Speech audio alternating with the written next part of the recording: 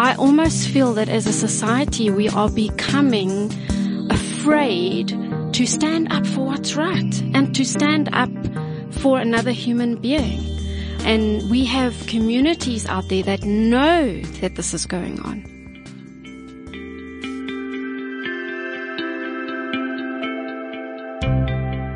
The impact of human trafficking can last a lifetime.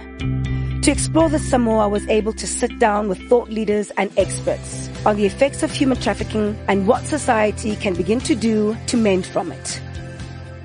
Tabitha Lage, founder of Hope Prison Foundation, Wendy McKillop, BA in Health Sciences and Social Services, and Natasha Foster, social worker, made up this conversation. What have been the most important things that you've learned in your job and what you do?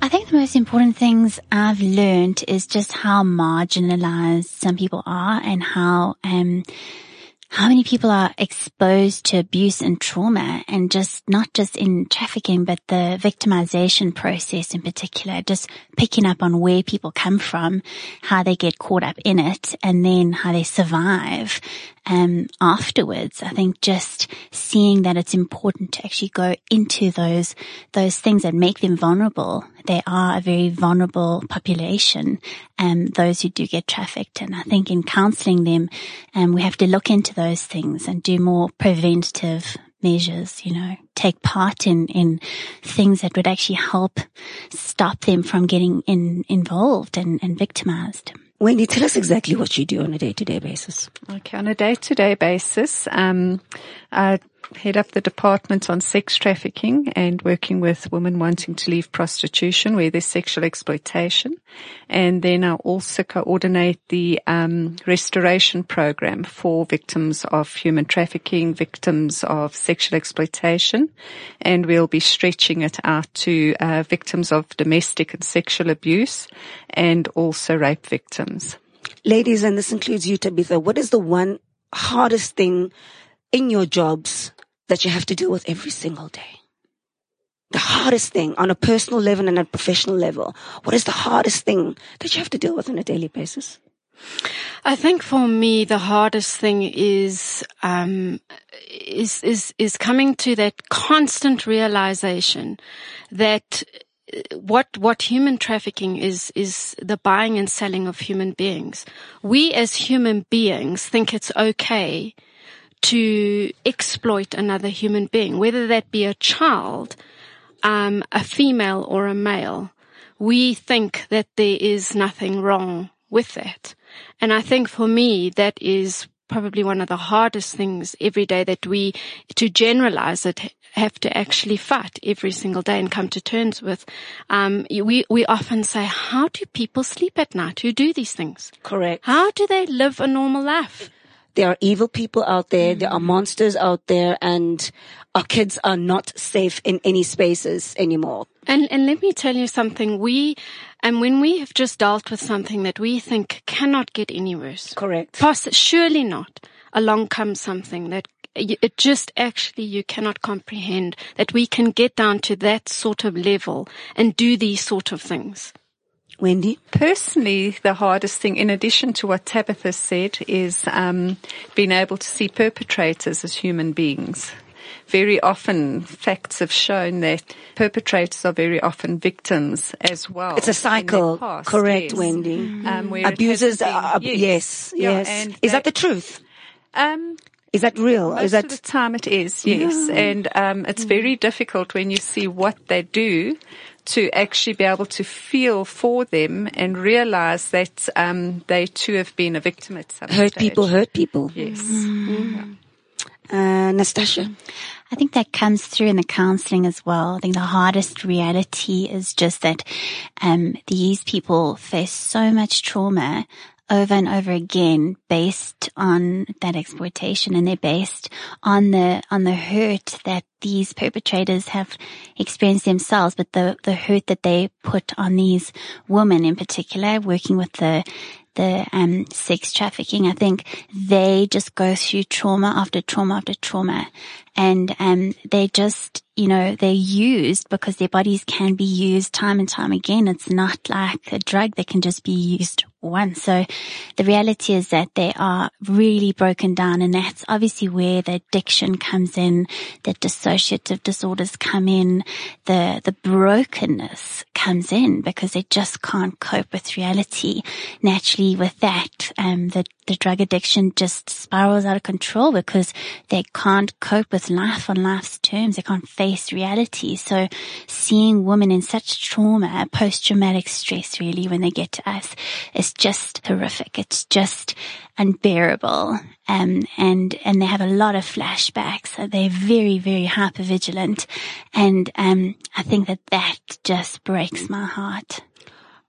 Before I want us to focus the topic for today, and I just want us to touch bases on the societal, the health and economic impact of trafficking and the effects of that on the victim. I think that's so important. But before that, just in conversation, how do you turn off from this?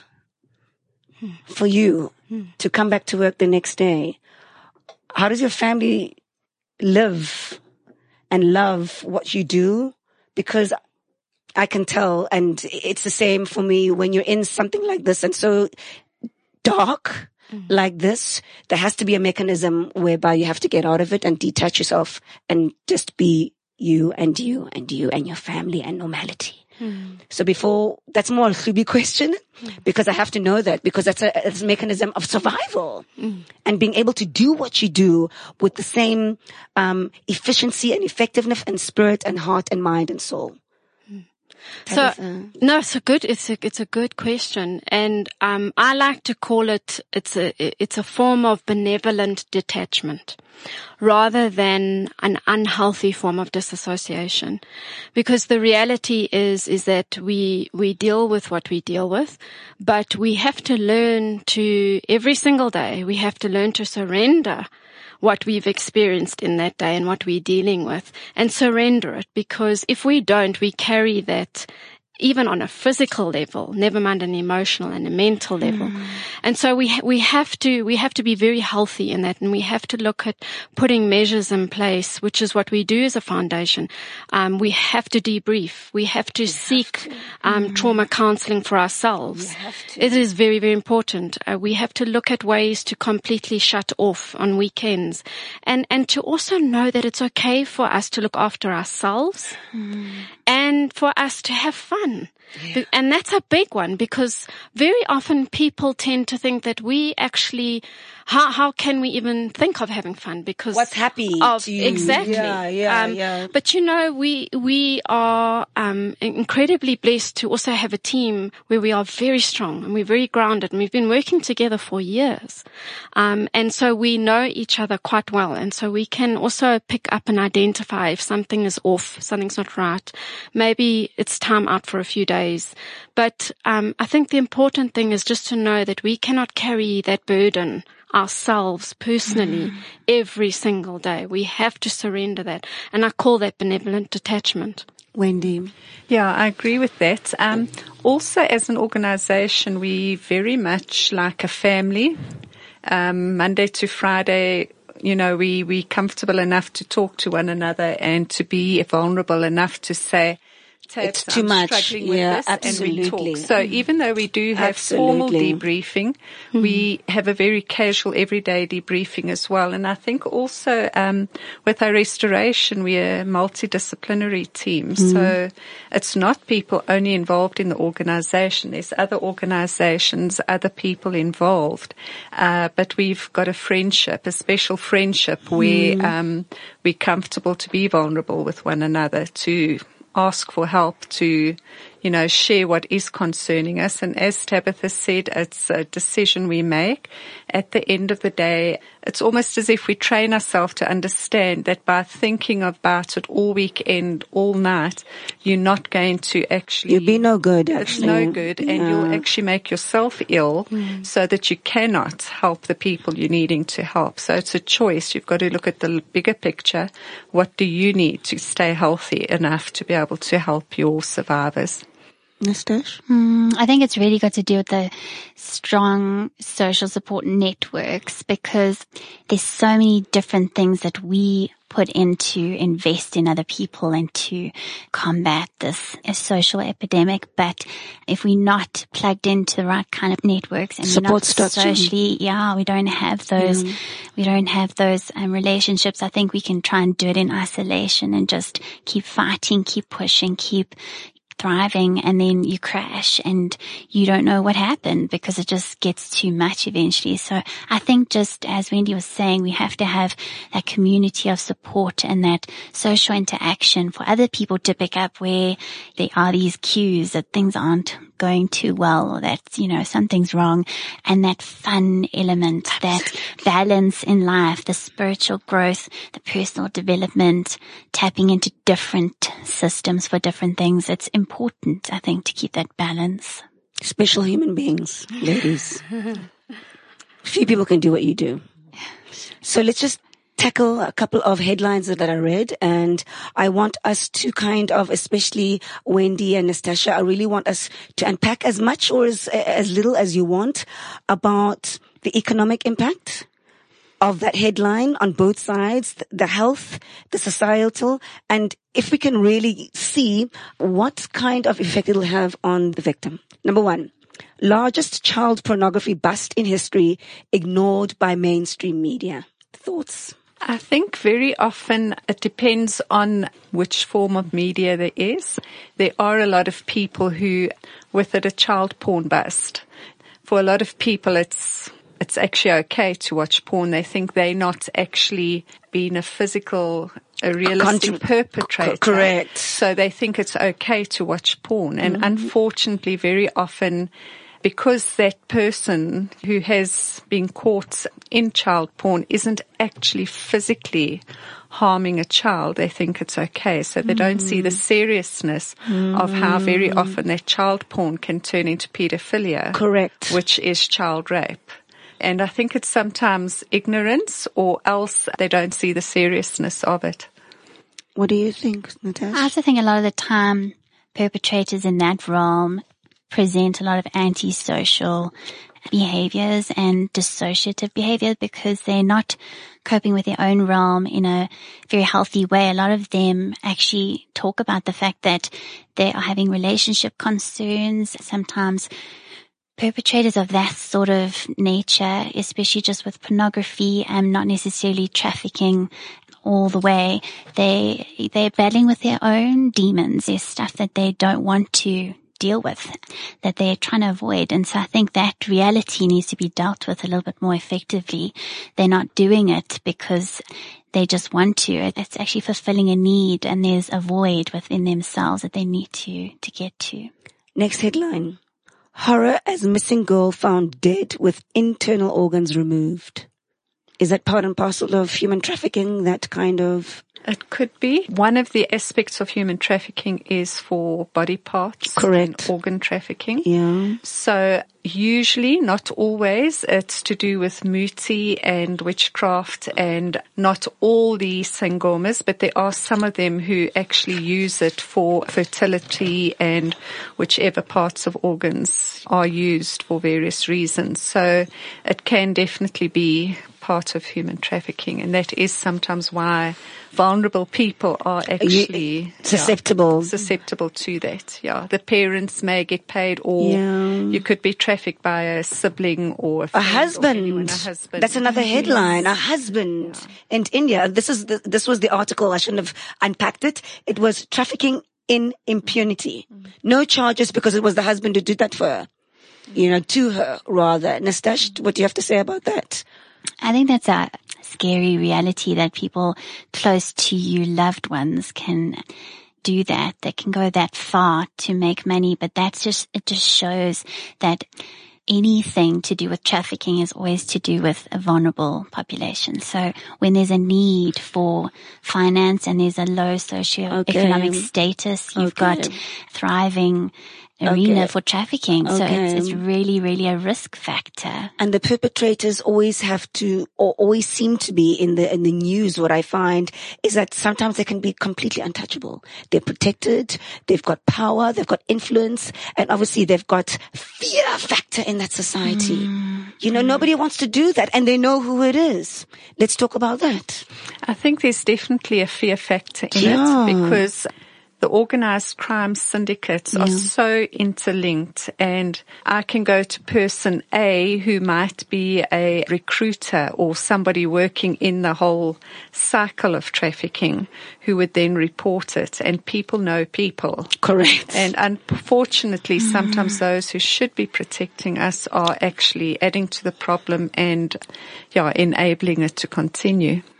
If you think about the stat that this is a multi-billion industry, I mean, you think of that alone, you're thinking on the lines of organized crime, of syndicates that are operating. And very often what we see on the ground happening in terms of a trafficking situation is not the person at the top. The person at the top could actually be sitting in Europe somewhere, and yet it's happening right here in Joburg. So it is not just a local problem. It is an international problem as well. And we have to think like that. We have to think globally too, if we're going to fight human trafficking in South Africa. I hear that. Let's talk about the effects of human trafficking for the victim in these next couple of headlines. 3 charged for trafficking mentally disabled girl of 13. What does that do to that little girl? I think it's such a heart-sore reality, because this girl has now entered into a realm that she's developed so many difficulties in just dealing with life, and so her mental health is not where it should be. She's dealing with a lot of post-traumatic stress, and she's probably by that stage very anxious, very depressed, and really, really just battling to face herself. Wendy, let's discuss this headline and about the effects, and what does that say about that specific society? Rape has been declared a national emergency in Sierra Leone. I think for rape to be declared a national emergency, I'm taking it as sort of the act of rape is being looked at seriously now. A horrific, brutal sexual crime with minors. Yes. With minors. Okay, yes. Yeah. Now, rape very often is overlooked. Again, they'll find a reason for blaming the victim. The way she dresses, the way she carries herself. She asked for it. It's her fault. But too often people don't realize that no is no. And I think too often women are the ones who are made to feel guilty of being a victim. Whereas a guy, not always, but often a man gets a notch in the belt for being able to rape a girl, whereas the girl is the one who actually is re-victimized by society, by the media sometimes, by police, unfortunately, sometimes when they go and report it, and also unfortunately by families, by parents. What did you do to make him do that? Why did he do it? You must have done something to make him want to rape you. So I think rape isn't the psychology behind the whole psychology behind it. It's okay. And women are objectified already just by the act of rape. Not that it's any less serious than what happens in trafficking, but rape is involved in trafficking. And I think it's maybe being a little too optimistic, but I guess we could be optimistic in saying if they can see rape as being a serious thing, then hopefully they'll educate themselves enough to actually see human trafficking as seriously. Last 2 questions, ladies. How sex traffickers use black magic for migrants into prostitution. Have you heard about that? I mean, do you know that this is going on in our African countries? And what does that say about Africa? Yeah, I think there's a lot of cultural aspects that we have to keep in mind. Absolutely. We are a very diverse nation, and there's a lot of religious and cultural aspects that come into play, but the power and the darkness and the spiritual input there, I think, is something to consider. I think a lot of people do get caught up in using this kind of black magic and using mutis because there's a power attached to it. And so anything that can be used will be used, and especially where it's for exploitation.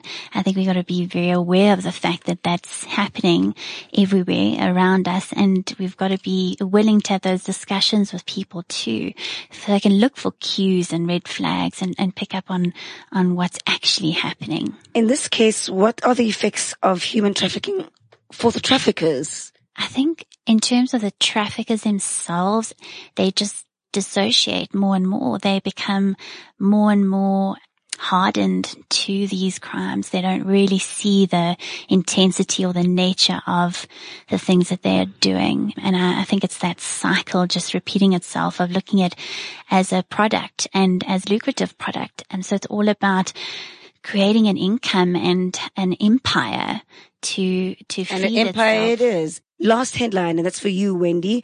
New York passes Child Victims Act, allowing survivors to sue their abusers. What do you think about that? I think that's great. As it is, child's got to be sort of 15, 16 for them to be able to give consent to have sex, or for rapists, they will go after a child who's just of age where they actually can't be accused of statutory rape. So I think also what happens is with a victim, very often they don't know their rights, that you have a right. Even as a child, you can go to child court. You can go to an organization who is, helping women and children. And children have a right to actually go and lay charges. Very often, unfortunately, it's family members or people who are close to the child victim. So in a sense, they feel disloyal to that family member, so they'll rather keep it quiet. And unfortunately, not only with them not taking them to court and realizing they can do that, not only does the perpetrator continue to walk free, very possibly committing more such crimes, of course, but also very often, even if the mother or the family are aware of the child being a victim, with it not being treated at a young age, can develop into all kinds of psychiatric problems. But there is an epilepsy that can develop, as a result of undealt with trauma. All sorts of disorders. And, yes, and dissociative disorders and that, which just become worse and worse and worse, to the point where a woman can eventually find herself being schizophrenic or multiple personality disorders, bipolar, all as a result of undealt with and unresolved trauma as a child, because we don't talk outside of the house. This is for you, Tabitha. I see some of your flyers here from the Hope Prison Foundation, and I think you'd be the perfect person to tell us your thoughts about this statement. Sex trafficking won't stop until prostitution and porn stops. Women and girls are not sex slaves for men. Sex is not a human right. Come on. That's powerful. Hey? Did you like that? Come on. Love We that. that is Is that my quote of the day? That is it. And Tell us what your thoughts is about that. That needs to be said a lot more. And I love the way it gives a clear, I don't want to say definition, but explanation, and it speaks the heartbeat also of this foundation, because that is it. When we talk about prostitution and we talk about pornography, we are talking about roots of sex trafficking. When we engage in anti-sex trafficking, we're not just engaging in just sex trafficking. We've got prostitution and pornography that we have to look at, because they are so intertwined. And I don't believe that we should just be looking at one thing. We've got to look at it all together, because it's fueling each other. And we were talking about rape earlier on. Rape today is not rape what it was.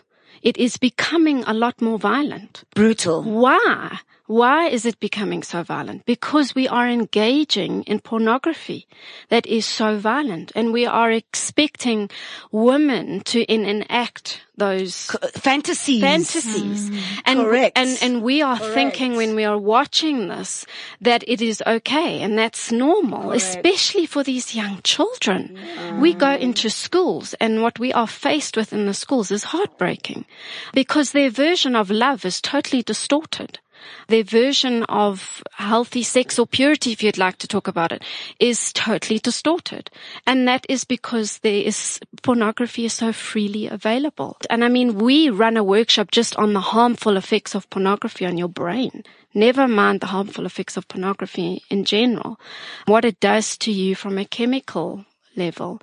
So when we talk about these kinds of things and we have that impactful statement, that is powerful, and that is the truth. That is the truth. Let's talk about hope.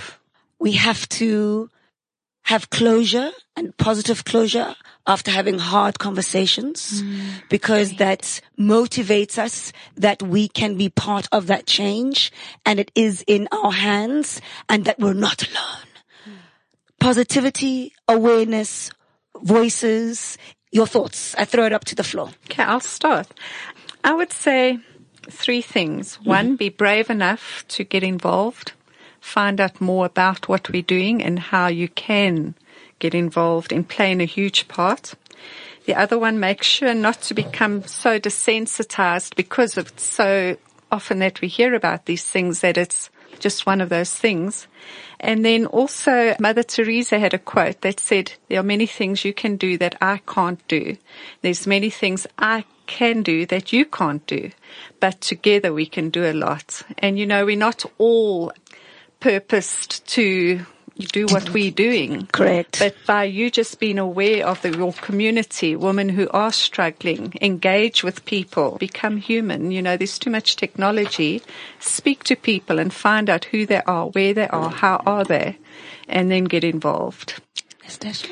I think it's so key that people would be willing to educate themselves. And if they'd continue along those lines of just empowerment, empowering themselves, empowering others through education, I think that could be a game changer in all of this. I think if we are to look at the protective factors in terms of trafficking, human trafficking, we'd have to look at the reality that mental and emotional health is key. It's a really, really key area to invest in. So if you or someone else listening is subject to bad, ill health, to really invest in that and to go see someone to really talk through stuff and get help, because that is a key area of where, you can become victimized, where there are issues and where you experience problems, to reach out and to have those strong social support networks, to develop a bit of family stability, to have a friendship support system, to have the fun, to have those different things in life that can actually add value and contribute to your personal happiness. I think looking at those protective factors are really, really instrumental to not being victimized in human trafficking. I want to almost say, let's stop being so desensitized to doing what's right. Let's stop being so desensitized to justice. I almost feel that as a society, we are becoming afraid to stand up for what's right and to stand up for another human being. And we have communities out there that know that this is going on. Absolutely. And I want to encourage these communities that you've got to use your voice. We have a voice, and that is the most powerful thing that we can use. Every single one of us have a voice. We can ask ourselves, well, how can I specifically, personally use my voice in this part? There is hope. And every day there are examples of hope and love conquering in all circumstances. Nobody should be allowed to be labeled with a price tag. Everybody has a right to freedom. This is Humans for Sale, a 6-part podcast series with Hope Risen Foundation, brought to you by Pembani.